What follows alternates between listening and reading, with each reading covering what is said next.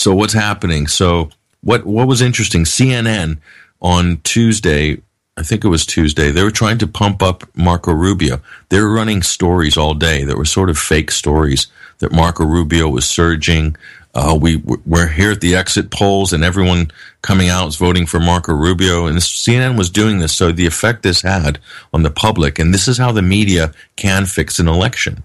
And these are the sort of the dirty tricks in the toolbox of the mainstream media. Audio clip 3, I'll give you an example. This was the CNN coverage before Super Tuesday. Listen to this. This is one of their hatchet men doing a pro-Rubio story. Audio clip 3.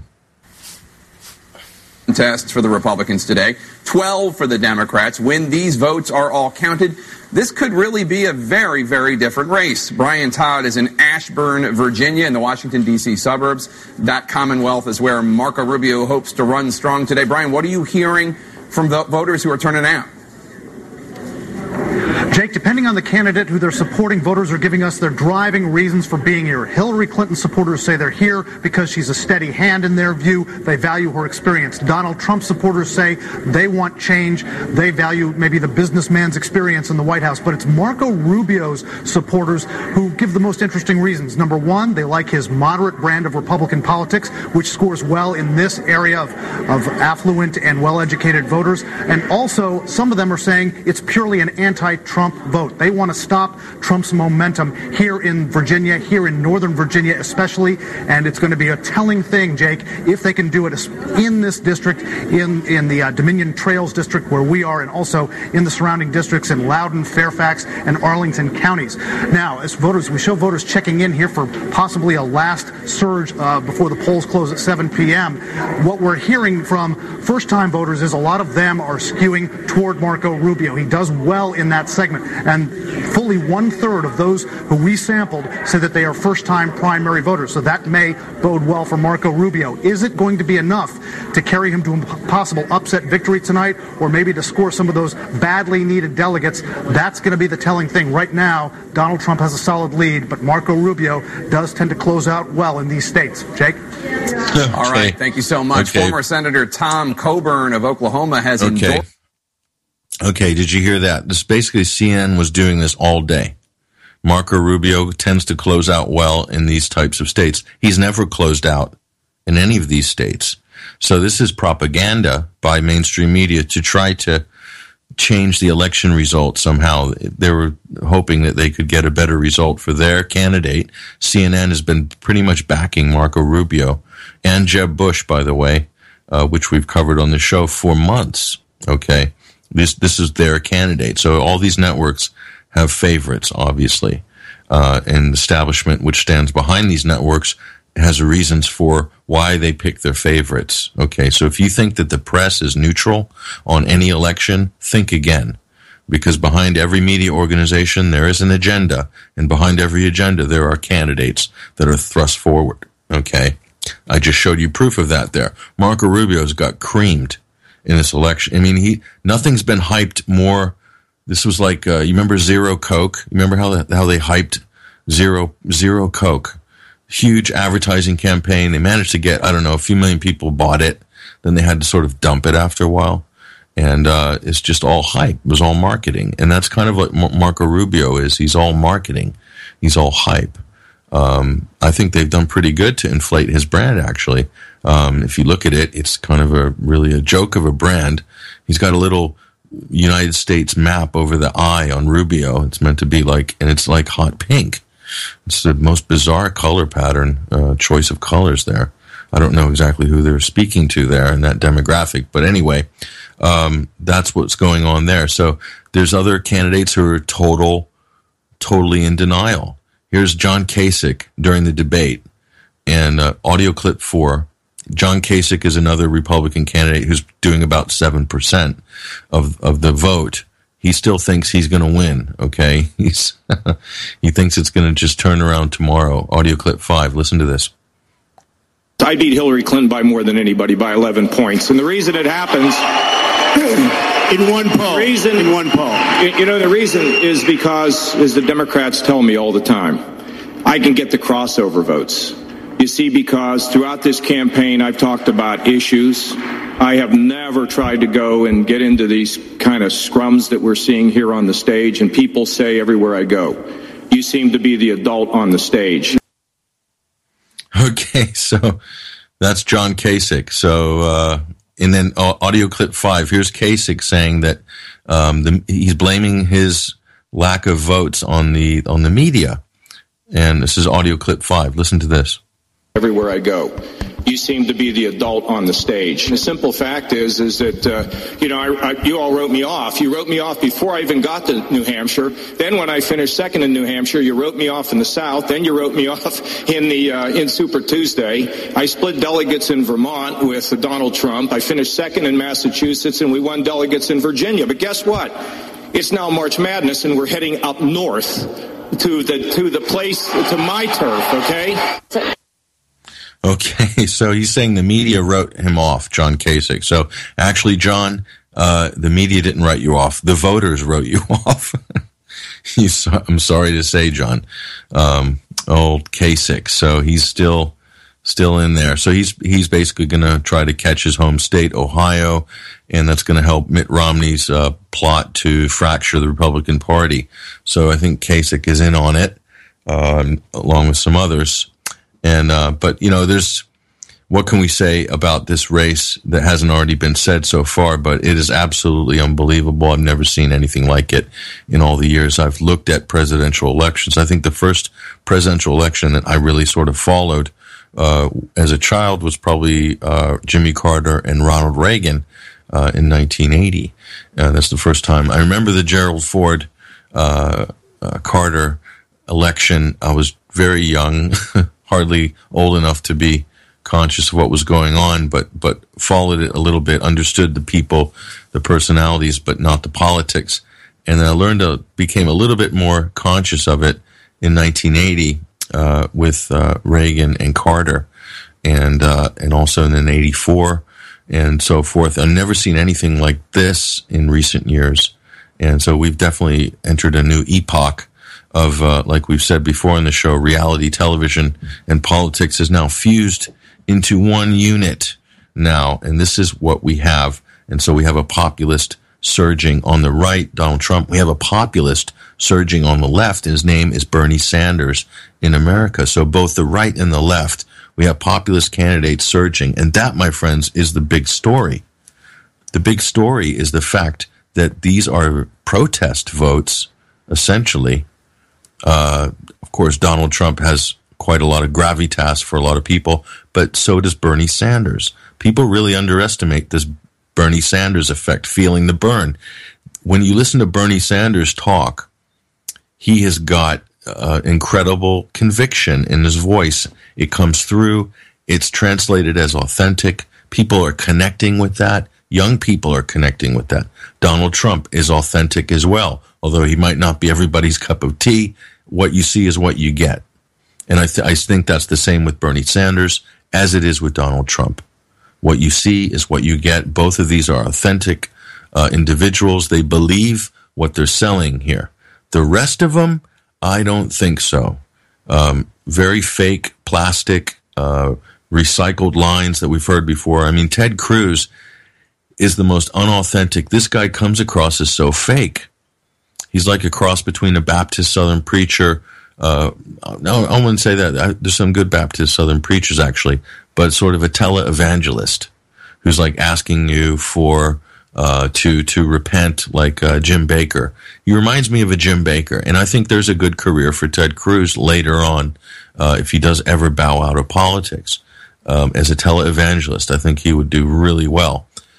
Marco Rubio, it's just some college kid who, I don't know, he reminds me of a page boy running around Washington, D.C., and somehow someone thrust him into a position of power. These are kids, both 44 years old. So, in presidential terms, those are kids. They're like in high school in terms of life experience. I mean, how can anyone below 50 claim to have any sort of wisdom or life experience when it comes to sitting in a chief executive position, running a country of 360 million with $1 trillion something economy? I really don't think so. And I think you need to I think it's best if we do have any presidents that, they're not sort of in their late 30s or early 40s, is just because at that age, you don't have enough, you don't have your own power base. Then you become a functionary of your party. And I think this is what Barack Obama is. Barack Obama was thrust into power. He was elevated by his party, by the establishment, and they thought, well, if you get someone who's young and raw, and then they mold them into the person or the avatar which the establishment wants to have.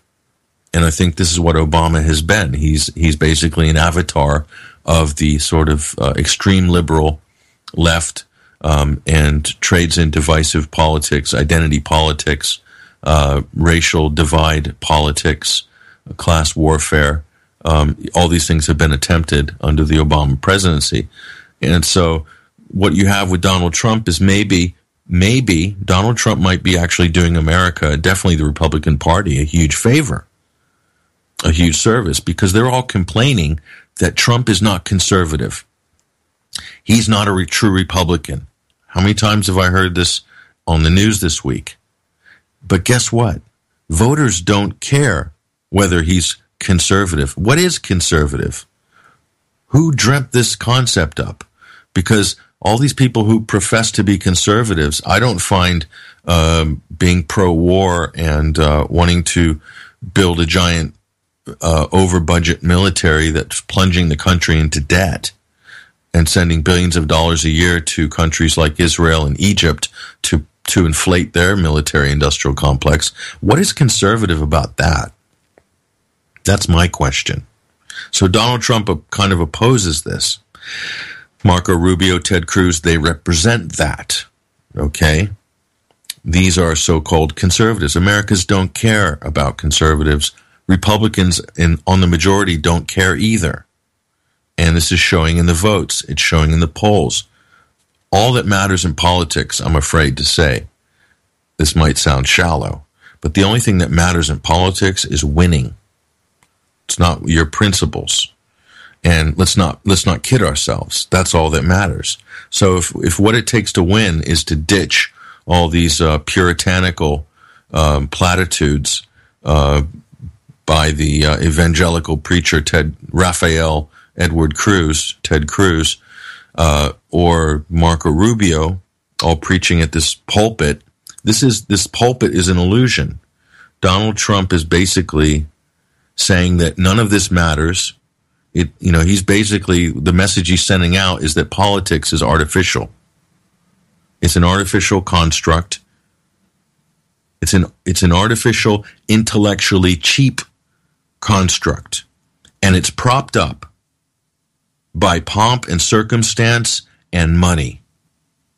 This is what props up this fake, illusory, fake dialectical, fake construct, which is the left and the right, conservative, liberal, and the people who trade in this fake construct are the source of all the problems that face society and the world.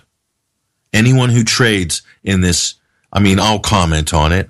I'll talk about liberal, conservative. I'm just commenting on the play-by-play, okay? But I'm looking at it like it's a sporting match. One side's got a red jersey, the other side's got a blue jersey. But the real world happens outside of the stadium. The stadium is where the game is, on the pitch. That's what politics is. It's fake. It's a game. It's played on a pitch. They've got uniforms. They've got mascots. It's just like sports. So I comment it, and I give it that sort of level of respect, like sports. But the real world happens outside. When the game's over, you have to go back to the real world. What they've done in the political establishment, they've managed to suck society into the stadium, into a 24-hour, 7-day-a-week gladiatorial sporting event. Meanwhile, we all have to live real lives out in the real world. But we're meant to sort of adopt this fantasy world of left versus right politics. And Donald Trump has come and basically picked up a big brick and just chucked it into the glass house, which is politics. So love him or hate him, Donald Trump has done a huge favor at least temporarily. We'll see what benefits are borne out of this. But he could definitely save the Republican Party, in my opinion, because they were death walking before this happened. This was a hopeless party. At least they have a chance now to reinvigorate and redefine themselves, thanks to Trump. So before you write off Donald Trump, you got to look at the big picture. If you're missing the big picture, you might be missing the real story. And this could extend to gender identity politics, all these other little divisive, compartmentalized little labels that the left and the right have stuck on us, the people. The political establishment has overlaid over us. Wouldn't it be great if those glass houses get smashed too? Is Trump or someone else might come along and say, actually, Trump smashed that whole facade. I want to smash all this identity politics garbage because it's dividing people and turning people against each other in ways that you can't imagine. So this is a pitch battle essentially between the people and the social engineers and the establishment. And the avatar is Donald Trump.